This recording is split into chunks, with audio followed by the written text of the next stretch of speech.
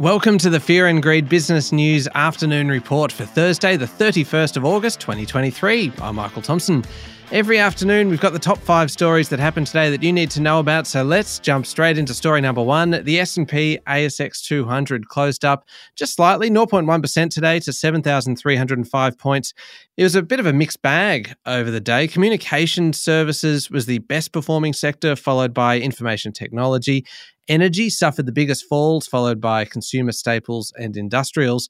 In terms of companies, the best on the bourse today was BrainChip Holdings, up 6.7%. Lithium miner IGO was up 5.5%, and Harvey Norman 5.2%, which we'll go into a little bit more detail on shortly. IGO reported solid numbers, including revenue of $1.02 billion, which was up 13% over the year. Net profit up 66%. Paying its highest ever dividend for FY23. Good news for investors. Coal stocks were trading largely in the red. Sayona Mining fell 12%, followed by Whitehaven Coal down 9.4%. Whitehaven was trading ex-dividend, which accounts for most of the fall. Webjet was down 6.1% after publishing a trading update. A few other interesting results over the day. One of them was PointsBet, which reported revenue up 29%, largely driven by the US division. There is a government crackdown on gambling advertising underway at the moment, but the Aussie growth so far was driven by AFL and NRL fans mostly. On to story number 2 now. Harvey Norman surprised the market with a better than expected annual net profit after tax of almost $540 million. There's a bit of volatility in the results at the moment, and while these were above analyst forecasts, they were down year on year. Operating expenses were up, which was attributed to the year before being unusually low due to COVID restrictions.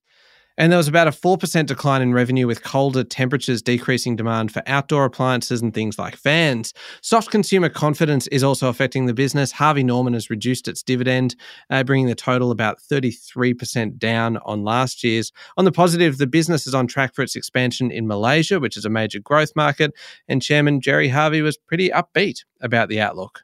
Story number 3, a report from the Australian energy market operator reckons that EV charging could add more than 20% to residential electricity consumption by 2033. At the same time, there's pressure on the electricity grid due to the shift away from gas heating, cooking and hot water. So over the next 10 years, the operator has household consumption of electricity likely to jump about 30% overall.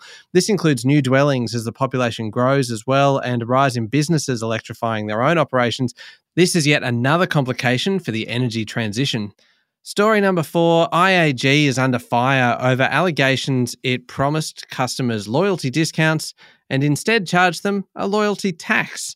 A class action lawsuit has been announced by Slater & Gordon against the insurance firm, and in particular home cover issued under its RACV, SGIO and SGIC brands. About 1 million home insurance policies were sold through these 3 brands in the 5 years in question, 2017 to 2022.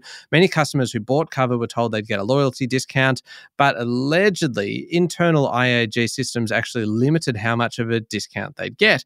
Apparently, they used algorithms to work out who was most likely to renew their policy and increase their premiums, regardless of whether they were long-term customers.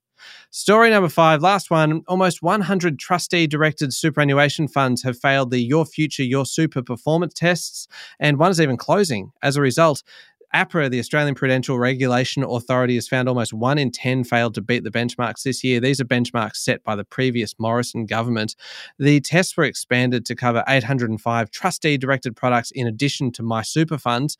One of those that failed was Australian Retirement Trust's Q Super Socially Responsible Fund, which will now close. Funds that fail a benchmark are required to inform members, and if they fail twice, they can't accept new members. That's it for the afternoon report for Thursday, the 31st of August, 2023. We will be back tomorrow morning with the Friday edition of the Fear and Greed Business News. I'm Michael Thompson. Enjoy your evening.